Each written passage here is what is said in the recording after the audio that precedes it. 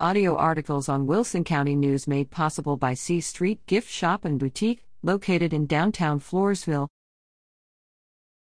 Hope is a good thing.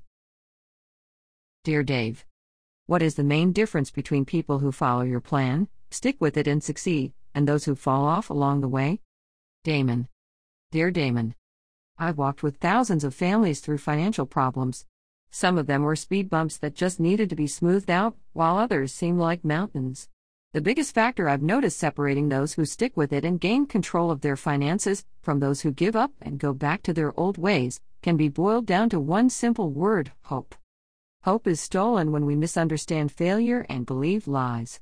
One of the biggest lies that robs people of hope is the one that says failure is permanent. The moment we start seeing failures of the past as predictors of our futures, it extinguishes that ember of hope. Failure happens to all of us at times. It's natural and it is normal. The way to reach your goals, though, is to keep failure in its cage. And failure is caged when we begin to understand it isn't permanent. Winston Churchill once said, "Success is going from failure to failure without loss of enthusiasm." If we believe failure is here to stay, we lose enthusiasm. And that leads to an inability to refocus on success. People often make dumb, short-term decisions when they're in financial difficulty. If you talk yourself into believing you'll never be able to save enough money to pay cash for a car, you'll lose hope and borrow the money. Debt not only robs you of the ability to build wealth, but it's also usually the result of losing hope. Have you done something stupid or wrong in the past that you are still reliving daily? Is that memory haunting you and stealing your hope?